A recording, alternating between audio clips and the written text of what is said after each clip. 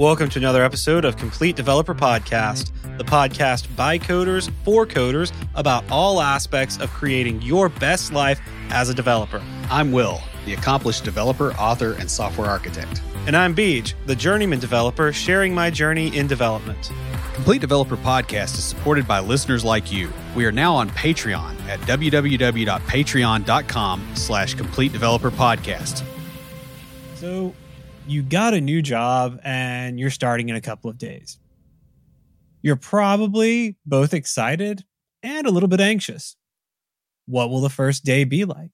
If you're like a lot of people, your first day at a new job will be something that happens to you rather than something you control, which is not the ideal.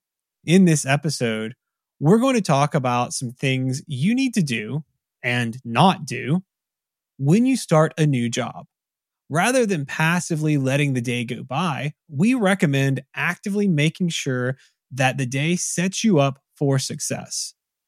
But before we get started, Will, what's your day been like?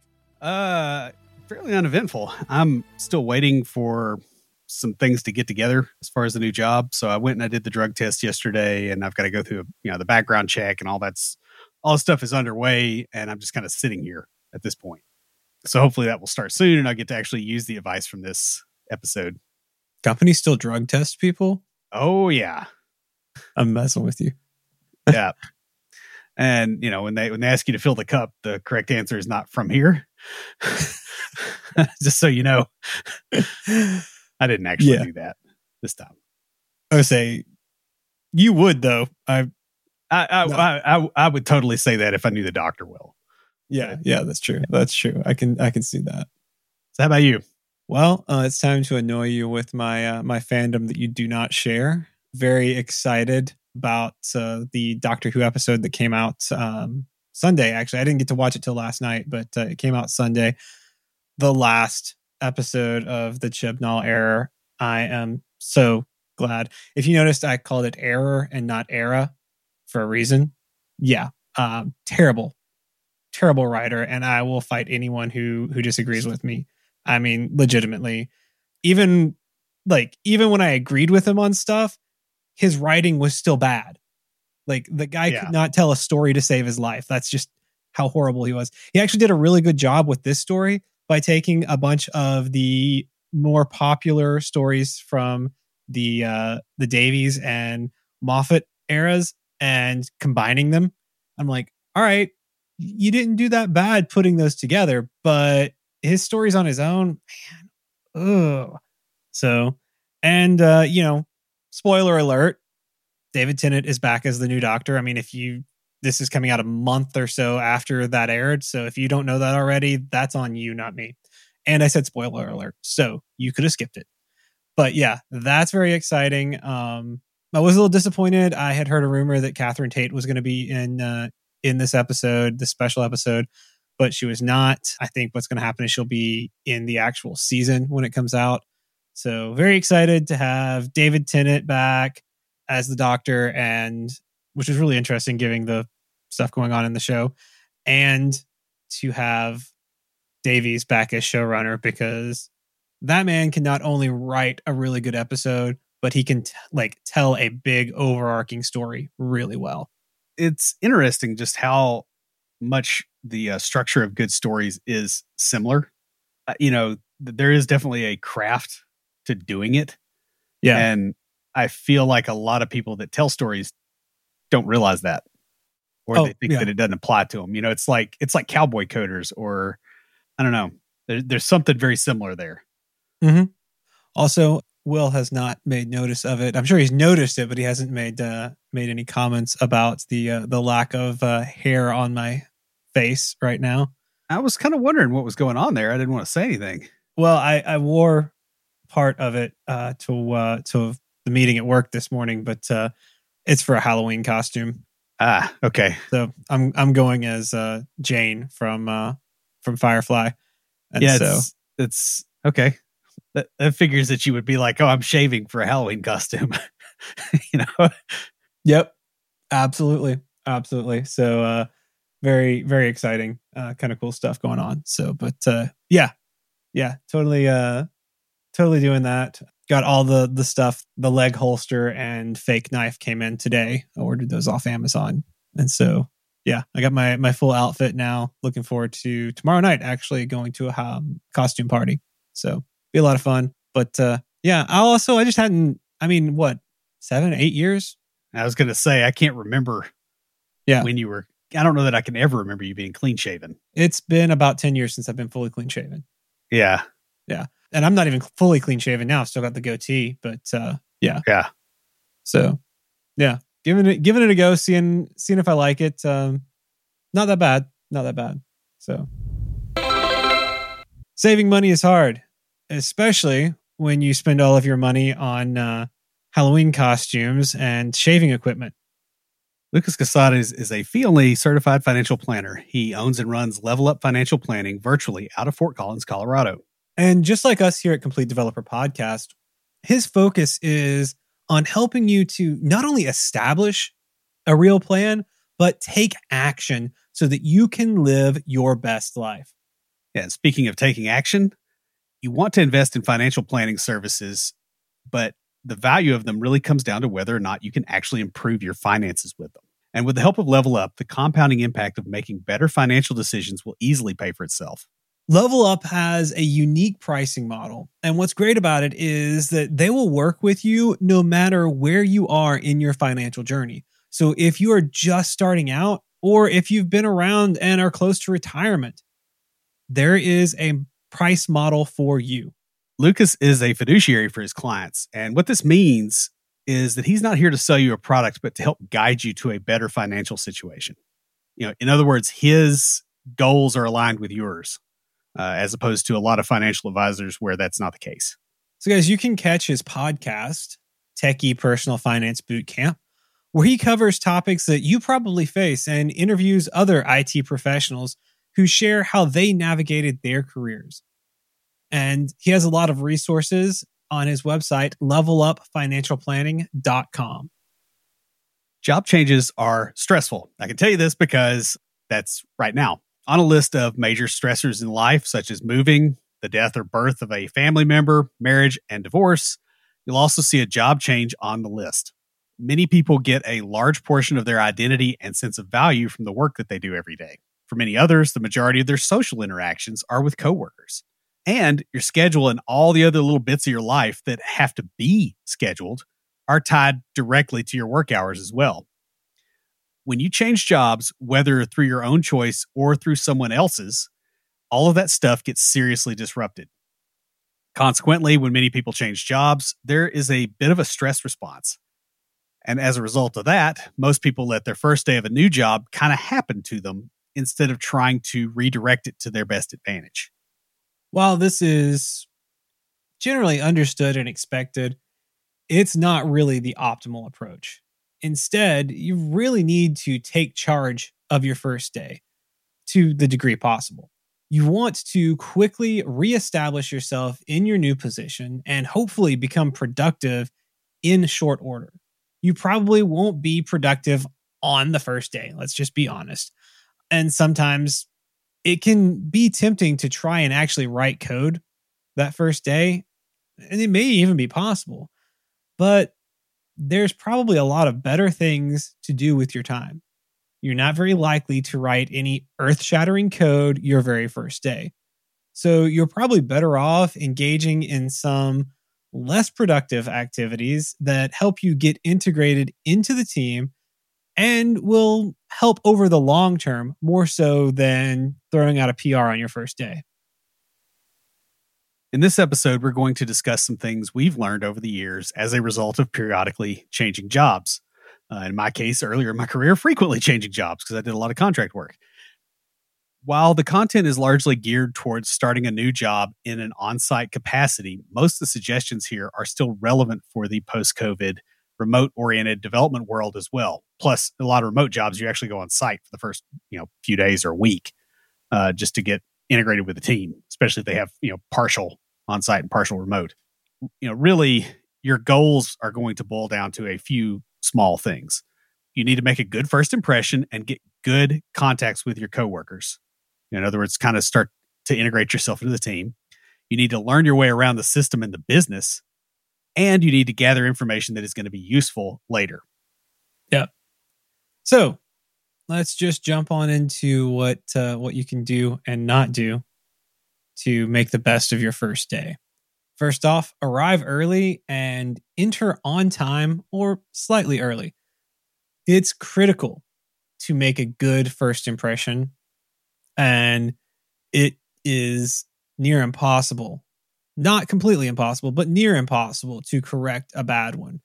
For real, y'all. I mean, you want to aim to get there about 15 minutes early and walk in about 5 minutes early. And, if you're having to commute, you should aim to be 30 minutes early at least. Like, you can sit in the parking lot for a minute if you have to, but don't make it so that your first day is a stressful nightmare of trying to get there.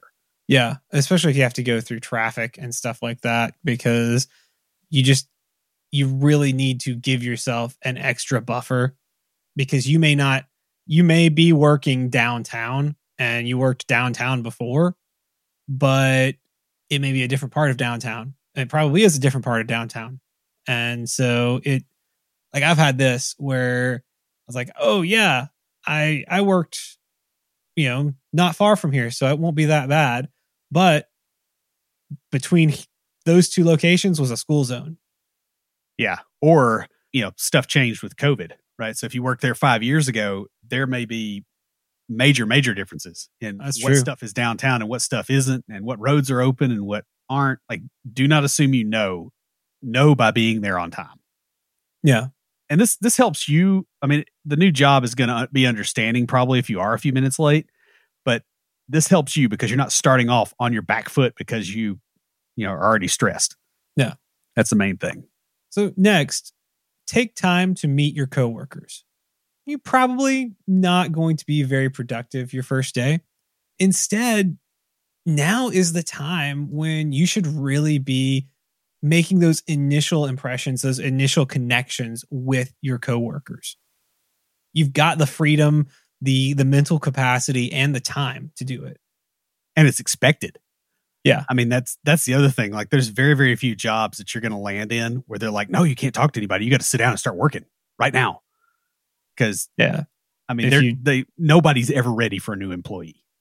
Yeah. And if you do land in a job like that, run. Yeah, get that resume out there, because they're not taking care of things up front that are going to be a problem later. Now, if you can manage it without looking weird, and this is a big if for various people, you may also want to take some notes about people. You mainly want to keep it to things like who does what and who reports to whom. What department are they? What are the things they do? Yeah. So that you kind of get your head around it. Because it's a lot. Like, you're meeting a bunch of new people. They work on different modules that you've never heard of. Mm-hmm. They do different things potentially that you've never heard of. So yeah, kind of get a list of that stuff so that you have it and you can refer to that instead of bugging other people. Yeah. Later. It'll just help your confidence. Honestly, this one's for the most part, a pretty easy thing to do without being weird about it. Just go in with a notebook or something, and when you meet people and you find out what they do or what they're over, write it down and just keep that track. And like, you can even be overt about it. Say, hey, this is like, I'm just mapping it out, especially if they don't give you some type of like org chart. I just point to my beard and say, I'm old. My memory sucks. I'm writing stuff down. Sorry. I'm over 40. I'm in a protected group. I mean, I've been doing that kind of stuff since I was in my 20s, just because you're not going to remember it. But also, it lets you write things down like, hey, this person, like, you talk to them a little bit, you write that down about them, but over to the side, you're like sushi. And if anybody says anything about that, you can be like, hey, I like sushi too. I need to remember them. Yeah, I want to find someone who knows where the good sushi is around here. Yeah, because I don't want like the cheap, not really fake sushi, but like there's certain sushi joints you go in and you're like, yeah, I'm not ordering anything raw in here. Yeah, I know what you're talking about. In fact, I think I'll just not even have any seafood. Yeah. Let me get the prepackaged teriyaki chicken, thanks. Exactly. Now, if they offer to take you to lunch, the answer is yes. Yeah, you can save money by bringing your lunch the first day.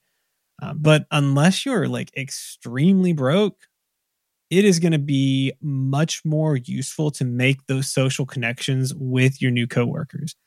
And half the time they pay for your lunch. Anyway. I was going to say, I'll be honest with you. Most of the time they're going to pay for it. I know my first day, the manager took me out and paid for it. And we went out with the lead developers, and it was just sort of a meet and greet thing.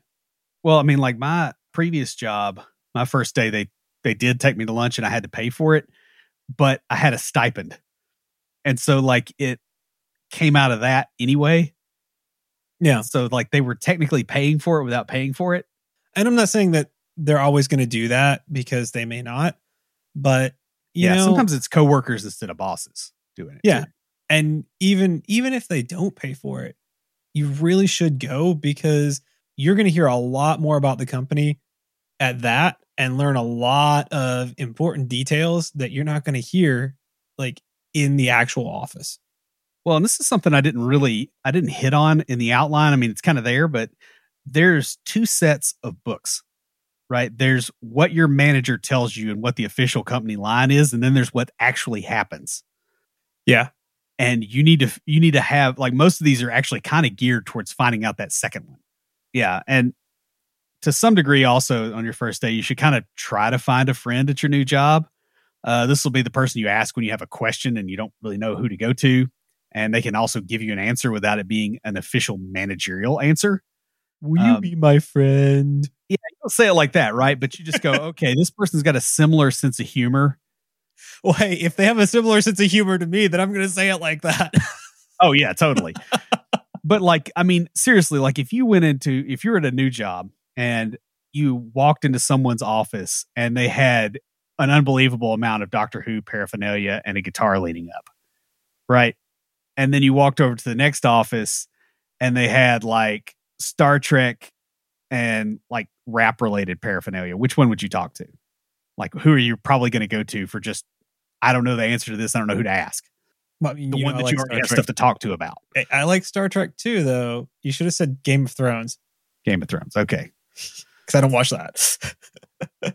But yeah, I see what you're saying. No, you're right. I'm going to lean more toward the person that I've got stuff in common with. And you need to be looking for that, because you need to humanize your coworkers and be humanized by them. You don't want to be a number. This is contractor number 47. He's disposable. We'll get 48. Yeah. You don't want to be in that world. Unless you're number 42. Always be number 42. Life, the universe, and everything. Sorry. I'm turning 42 next year, and so I'm planning on a big Life, the universe, and everything party. Gotcha. It'll be fun, even though Winter Jam is on my birthday, so I'll be at that on the actual birthday. Anyway, moving along. The next one we have is find out about expectations. During the interview process, you discussed what technology you'll be using. Hopefully. You really should have discussed that during the interview process, just saying. And some general things about how your workday will proceed. Again, these are things that you need to be asking in the interview. We've got completely different episodes on how to interview the interviewer. We did write that episode, or is that just in the backlog? I don't know. I've like written books too, so it's kind of I mean, I have a hard time remembering what I've written at this point. If we don't have an episode out yet, there will be one. Just wait for it. Yeah, just nag us about it. We're time traveling. Right. Speaking of Doctor Who, it's just we're predicting the future. But anyway, now is the time to get specific. Now you want to know the details, because you signed the NDA. Hopefully, you don't have to sign one, but I mean sometimes you do. But you basically signed it. I always do. Oh yeah. Yeah. The kind of jobs I go for, there's an NDA up front. I think it has to do with the jobs you go for. So. Yeah. In particular, you need to, take some careful notes, about things like details of processes. So like you heard they had a PR process probably, but you really need to know, okay, how many people approve it? What's our branching strategy? Where do I go to do it? Yeah. What's expected on the comments and the commit messages. Is there, like, if you go in Azure, you got that whole thing where you can actually have like a checklist on there. I mean, we did that at my previous gig, and that was very useful. You could go through it and go, okay, I did all these things. Oh crap, I forgot this thing, so I got to go fix it, and then push up, and that goes in the pull request, and now it's there. Mm-hmm. you need to know about those expectations in detail.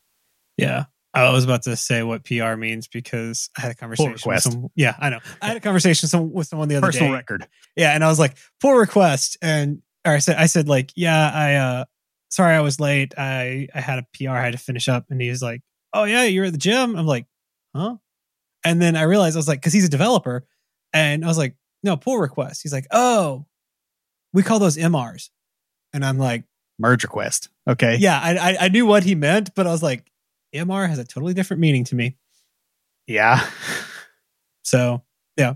Anyway, it was just like that hit me. I'm like, oh, yeah, we probably ought to specify that because somebody's going to be like, I don't know what you're talking about. Yeah. Anyway, going on. In addition to your boss's expectations, you also need to figure out what your teammates and the other stakeholders expect of you. You know, being attentive to this is going to help you to build rapport with your team, with the people who's like you're building the application or the website or whatever you're building for. Like it's really going to be a big thing.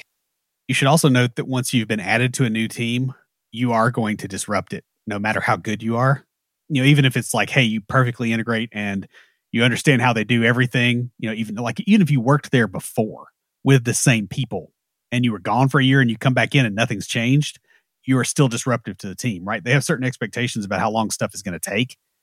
And just adding a developer and, you know, not adding a QA changes that expectation. You know, we went through the whole thing about team formation, you know, the storming, norming, forming, performing, deforming. I forget the full set, but this is the deforming phase.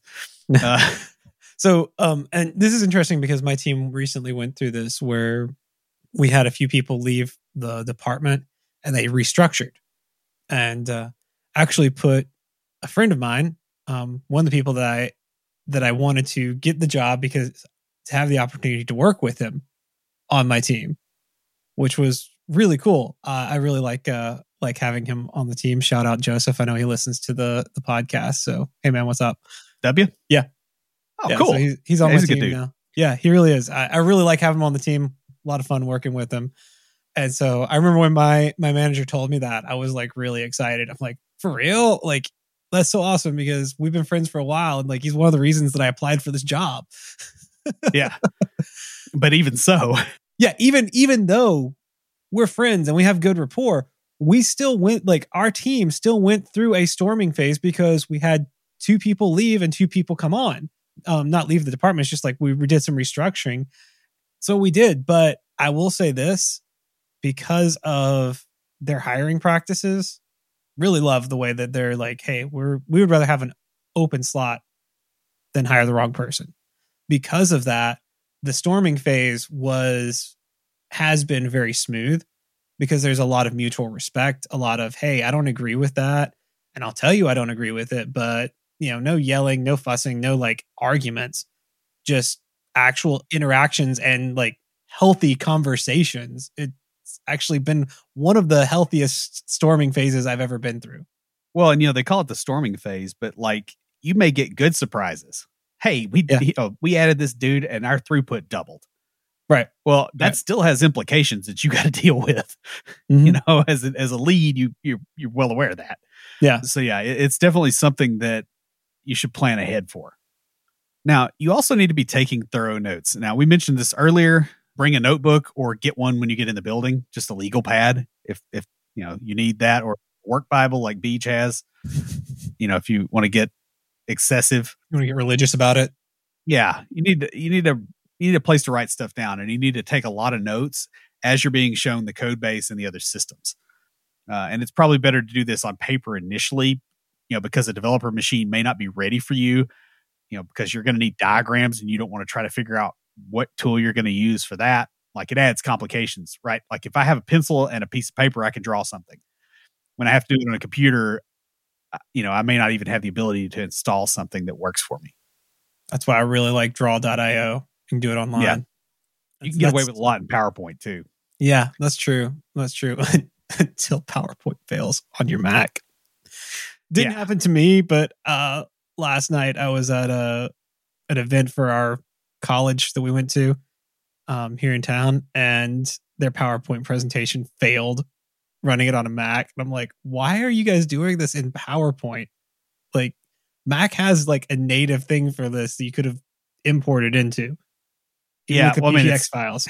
It's a whole other thing too, just how often Office products are not compatible with Office. Well, that's true. I mean, I can't say anything. I use PowerPoint on a Mac too, but like, this is just sort of funny. It like, I was sitting there cracking up going, yep, that's what you get for using Microsoft products. I was going to say on a Mac, but then I just stopped myself at Microsoft products. There's no final clause there. There's no prepositional case there that has to happen. Yeah.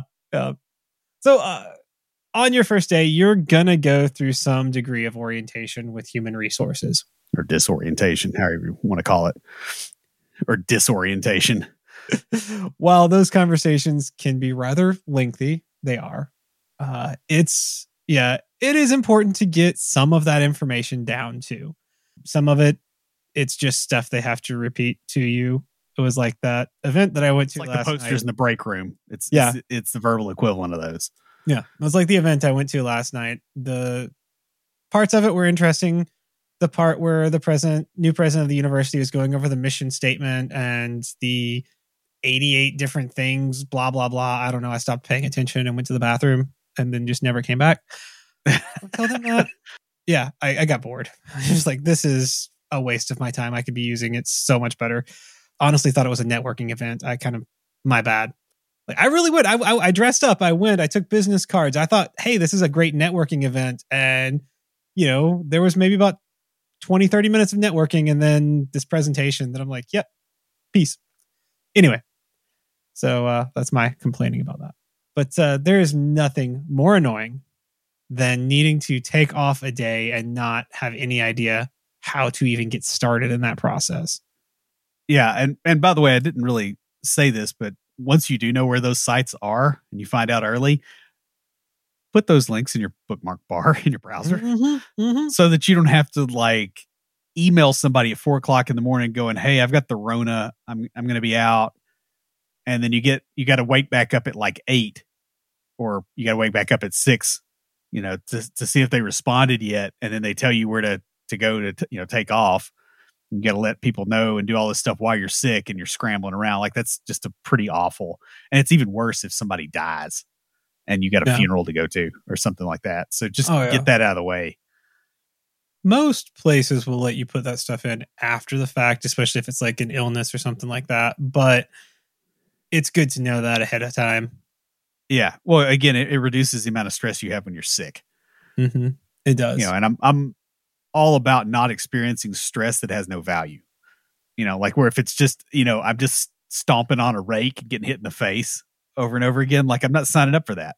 Yeah. So that, that can be really helpful. Now, you can be pretty sloppy with these notes when you're taking them. You probably will be. Just take the notes and then curate it later and get everything organized where you can find stuff. Yeah. Next, and I absolutely despise the fact that we have to say this, but we have to say this, y'all. Stay off your phone for real. The first few days of a new job always have a lot of hurry up and wait. When you're waiting around, don't be playing on your phone. I can't repeat that enough. Just don't be playing on your phone. You need to be using this time to meet other people, make meaningful connections with your coworkers. Unless you guys are all going out playing Pokemon Go. That's different. Right. I actually did that at a job once. And I would also say, on the phone stuff, there are certain things that it may be helpful to look up. So, right, like they mentioned that, we have to deal with HIPAA compliance here, and you don't know what that is.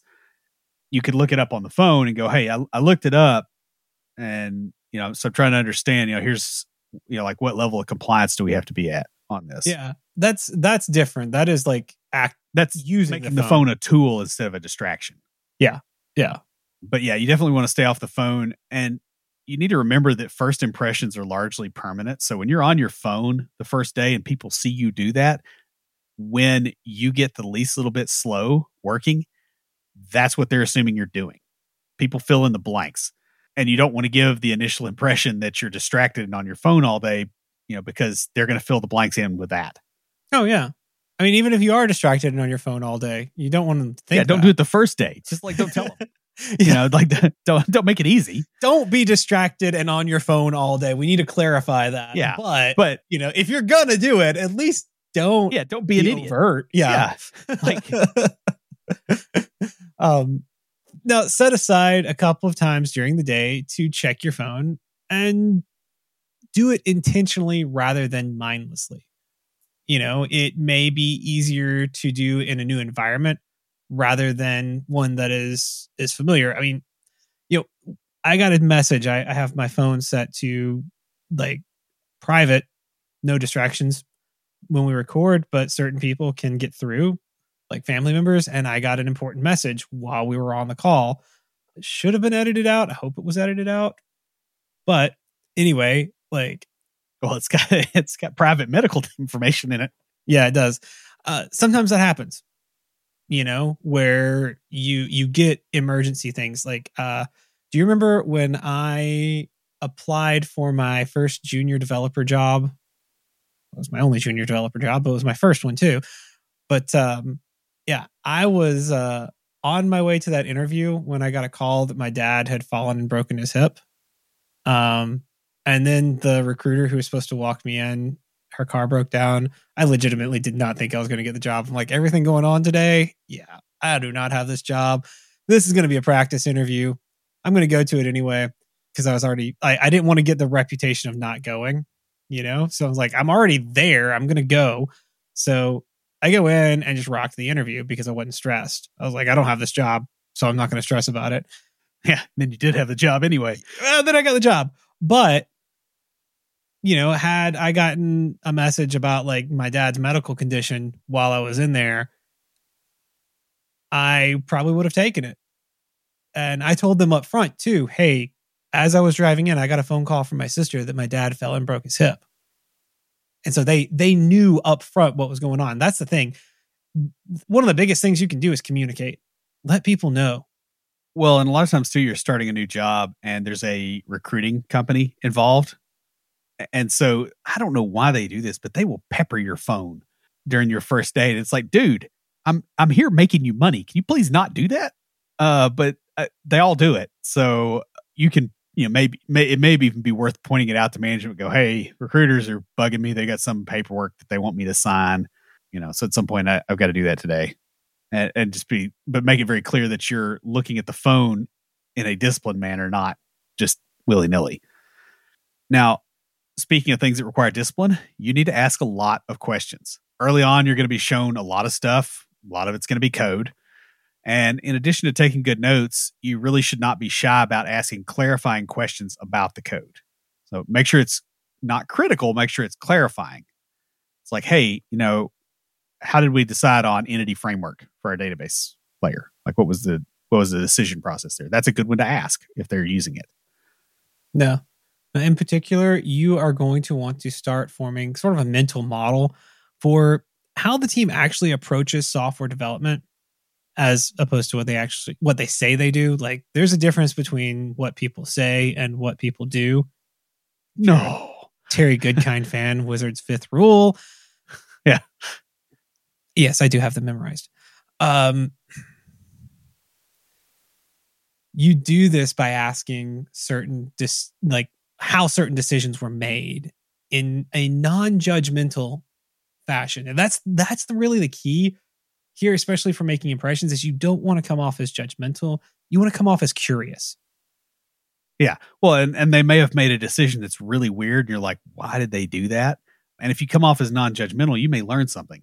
Mm-hmm. Or they may really regret it and hate on it. And you'd be like, okay, well, you know, I didn't say it. Always make the assumption that the decision was made by someone smarter than you, and you're going to learn from it.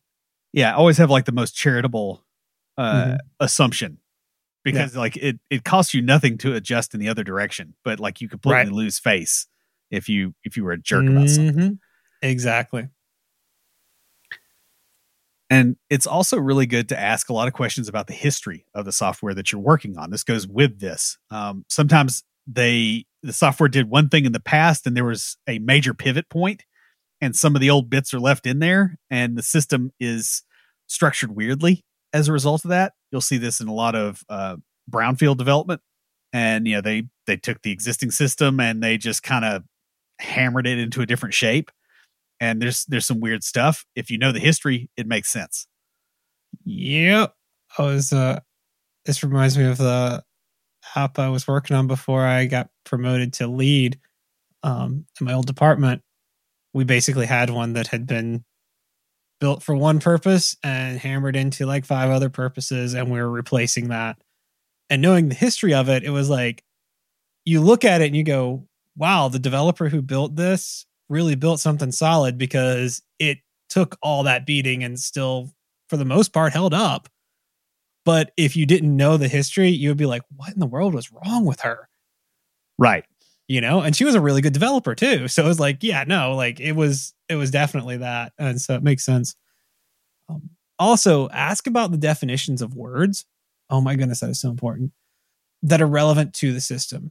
People in business settings get stuck on jargon and often forget how not everyone understands what they mean when they use a particular word, or they will use a word inaccurately. Like just this morning in our daily stand-up, our Scrum Master was using the word build, and I was like, I don't think that means what you think it means. Pulled a little, Princess Bride on him. But I just asked him, I was like, what do you mean when you say the word build? And he basically described the release process. And I'm like, yep, that's what I thought you meant. So what you just described is a release. A build is something different. And he was like, I was worried I was using the wrong term. Yeah, well, I mean, back in the day, we called it a build. That's true. And so when I asked the question, it was like, oh, yeah. And so we had that clarifying conversation and moved on, and everybody understood what was going on at that point. But before that, I could see like the looks on the other developers' faces, like, I'm really not sure what he's talking about. I think I might know. And that's why I asked.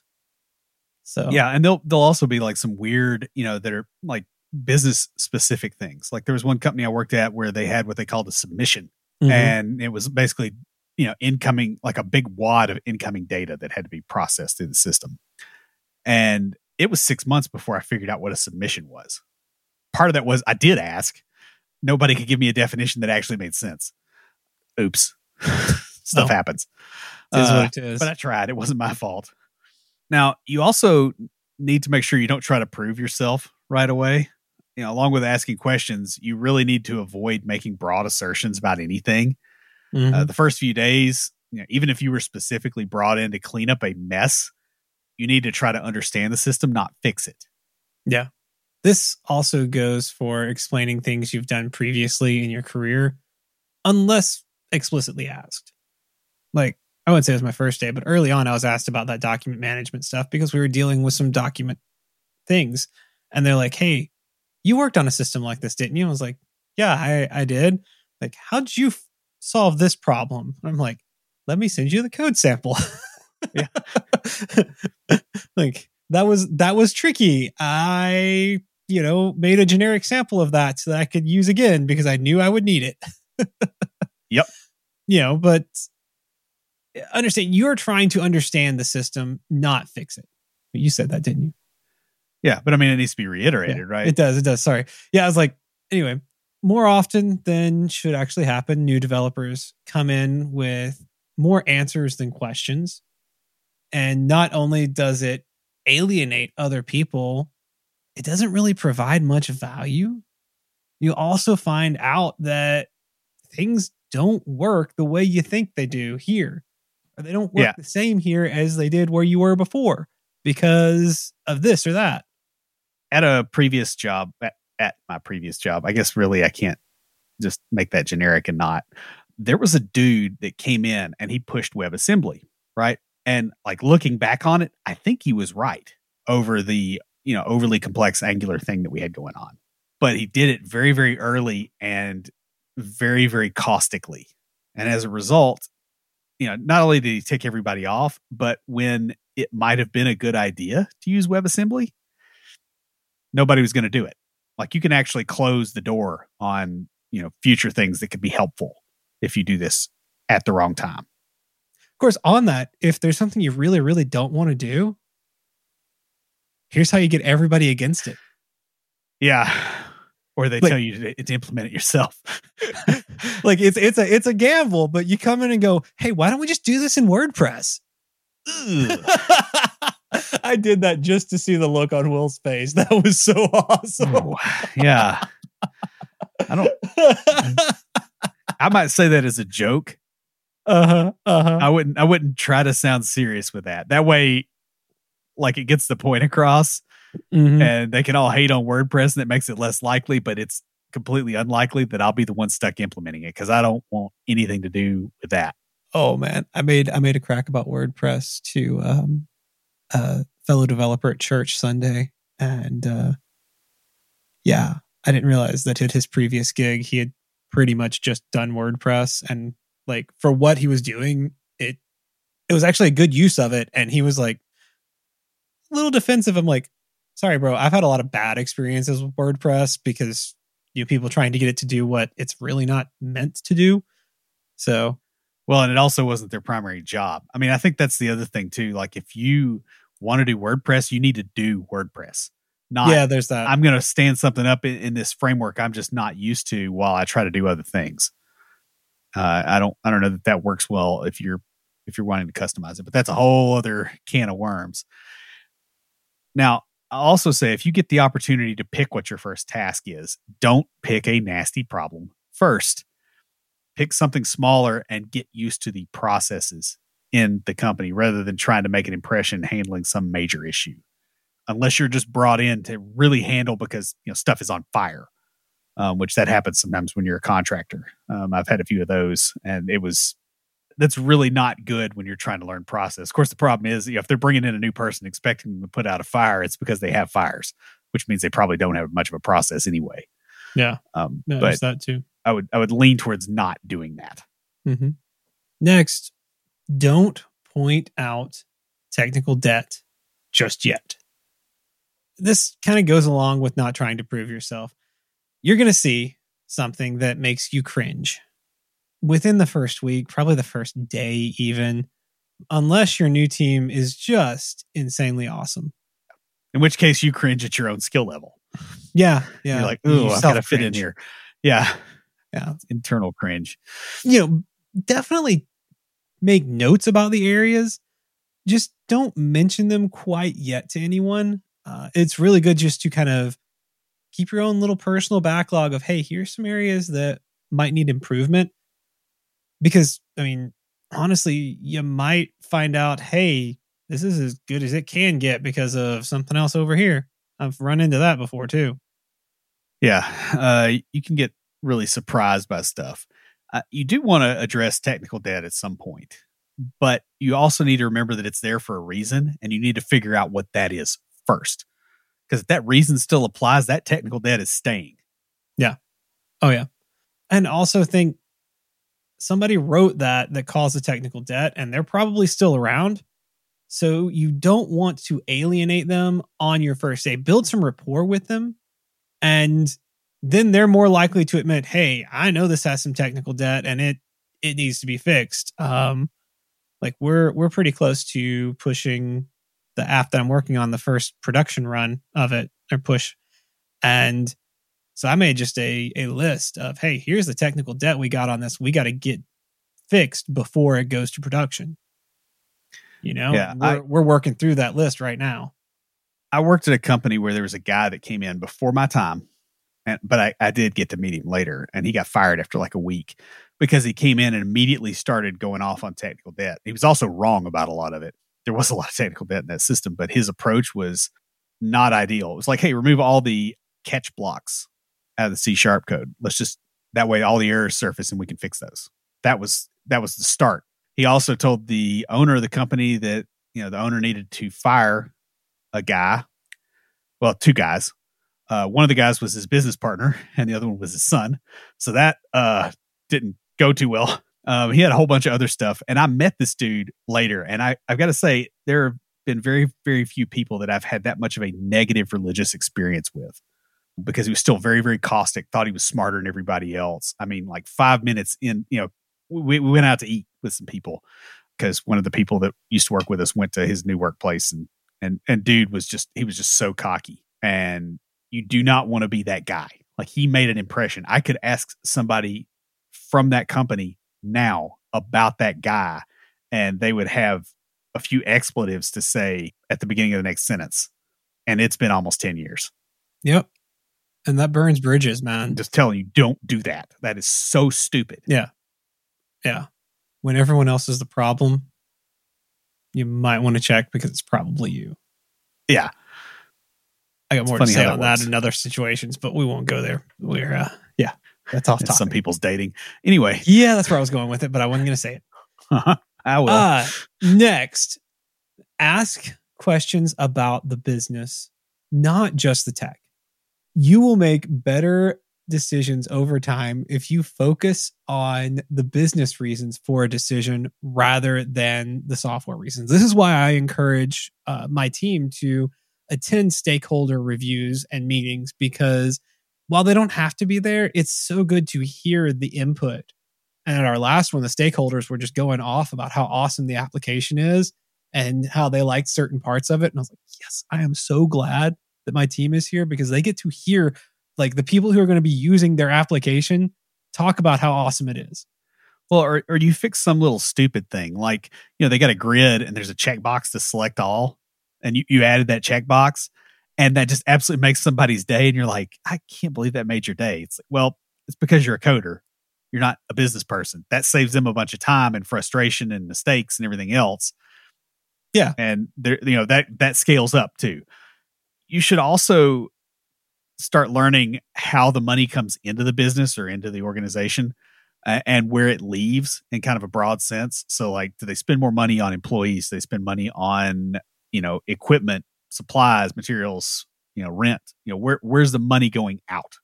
And what does it come in from? How do we raise the amount of money coming in? Like, not that you're going to be changing those things, but it makes you understand the situation that you're in. And both of those places are places where your efforts are probably going to be placed if your management is wise. And you really need a mental model of how the system works without considering the code. And that's it.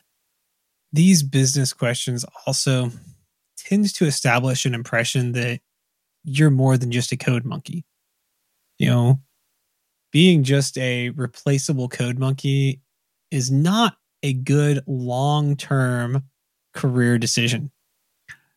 Yeah. I mean, you don't want to be replaceable, because replaceable really means disposable at a price. And that's a better way to think about it. Trust me, I've done that. It is not good for longevity. You will get downsized before Christmas. Also, finding out about the business is the first step towards getting a handle on the technical debt, because that tends to be one of the primary sources of it. They had a business reasons for doing something the way they did it and doing it in a hurry. Now when you need to make an argument about getting rid of that technical debt, you can do that with a nod towards that reason, and maybe even find a reason to get rid of it that is an actual good business reason. It's really nice to kill technical debt that way, because all the business people are behind you then. Yeah. No. So guys, finally, learn about the users of the software. Kind of mentioned this a little bit earlier in the last point. You also need to quickly get a grasp of what kind of people use the software you're writing. In particular, like, what industry, how computer savvy are they? How or where they're going to tend to use the software. I know I, at one point in my career, wrote some stuff for some very, like, our base users were very hillbilly rednecky, and we had to write it for them to be able to easily input data. Well, and it's not always a thing of, hey, this group doesn't do things as well. Like, this group is distracted. Yeah.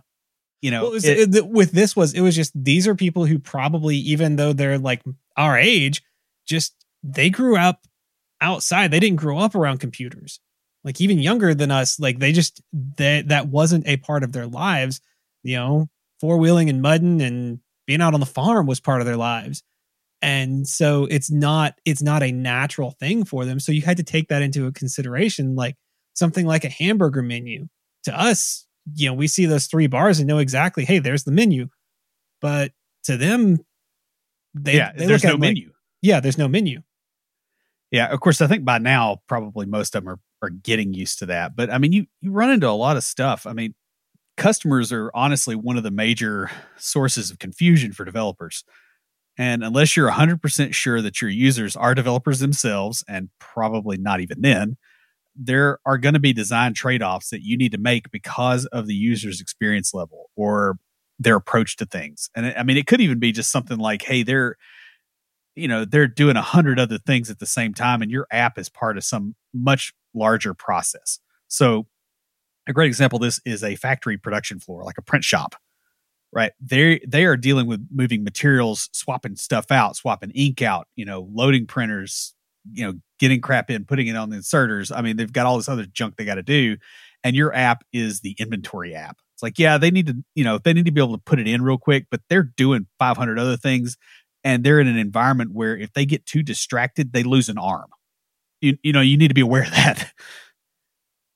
Also, pay attention to when you're told how people tend to use the software. There is a world of difference between the way a thick client server application works and the way an occasionally connected mobile app works. Oh yeah, I worked on an application where actually I wasn't too heavy on this one. I just came in after the main developer left like 3 weeks before they went to production just to wrap stuff up. But basically they were taking tablets out into the field and they did not expect to have an internet connection on those tablets. And so it was collecting all the data on the tablet, coming back and then syncing. Yeah. And oh, by the way, preloading that data, the bits and pieces they needed before they go out in the field too. Yep. And I was working on the API side of that. That was an interesting one for sure. Well, and thick clients are, there's a lot of other issues with those, right? Because, you've got security stuff on that machine. You've got threading concerns. You got performance concerns that they're going to have, and oh, by the way, it's constantly connected to the server. So you got to think about how it scales. Like there's a bunch of that stuff that there are implicit assumptions that other people are making and you don't know what they are. And you do also need to be aware of the industry in which your users are working. A lot of industries have a regulatory burden. And if they don't, I'm sure a nice government agent will come along to provide one pretty soon. And this burden is going to be a big driver of the way that they use the app and a lot of the considerations on it. It is for regulatory compliance. Like that's honestly, as a civilization, why we have the level of regulations that we have is because we can support it with our information processing that we have. If we had to do everything on paper, there's a lot of stuff that just wouldn't happen. So you need to write down the names of the various regulations if you're not familiar with them and get that way quickly. So, PCI, HIPAA, Fair Credit Reporting Act. I'm trying to think of some of the others. There's some of the governmental ones too that I forget, but yeah. And just find out what you need in your industry too. Yeah. And as your career goes on, you're probably going to have a lot of the same kind of clients anyway. Mm-hmm. So you'll get used to most of these, but definitely research that because it shapes the way that they do stuff. Yes, absolutely. So guys, your first day in a new job is a chance to either do well or to make a horrible impression and eventually fail. Probably not the first day. If you tick them off enough to get fired the first day, that's outside the scope of this episode. But the first day also comes with a flurry of meetings, new information, and new people to interact with. It's a lot to deal with, and you can easily make mistakes if you're not careful in your approach and deliberate in that approach. Yeah. On your first day of a new job and the days following, you should try to make sure that you are set up for success. Most new jobs don't really expect you to be up to speed and working on the first day, but you want to be productive as quickly as possible. Unfortunately, that tends to mean that you start out by doing a lot of things that initially don't seem productive, and then you fix it later. Now, if you follow our recommendations from this episode, you'll be in a much better position to quickly provide value in your new position. That's all we've got. If you have a question or comment, please email us at neckbeards@CompleteDeveloperPodcast.com. Our theme music is an excerpt from Stand By for Titanfall by Pure Bells, available on SoundCloud and licensed through Creative Commons. For references, show notes, and extra tips and insights, be sure to check out the website at CompleteDeveloperPodcast.com. Help us make the show possible by supporting us on Patreon at patreon.com/CompleteDeveloperPodcast. You'll get extras, including a weekly aftercast where we discuss the topic of the week and bonus material with some of our patrons. You can also follow us on Twitter at CompleteDevPod, like our page on Facebook, and follow us on Instagram to keep up with news about the show. Join the conversation anytime via Slack by signing up at slack.CompleteDeveloperNetwork.com. Thanks for listening. See you next time.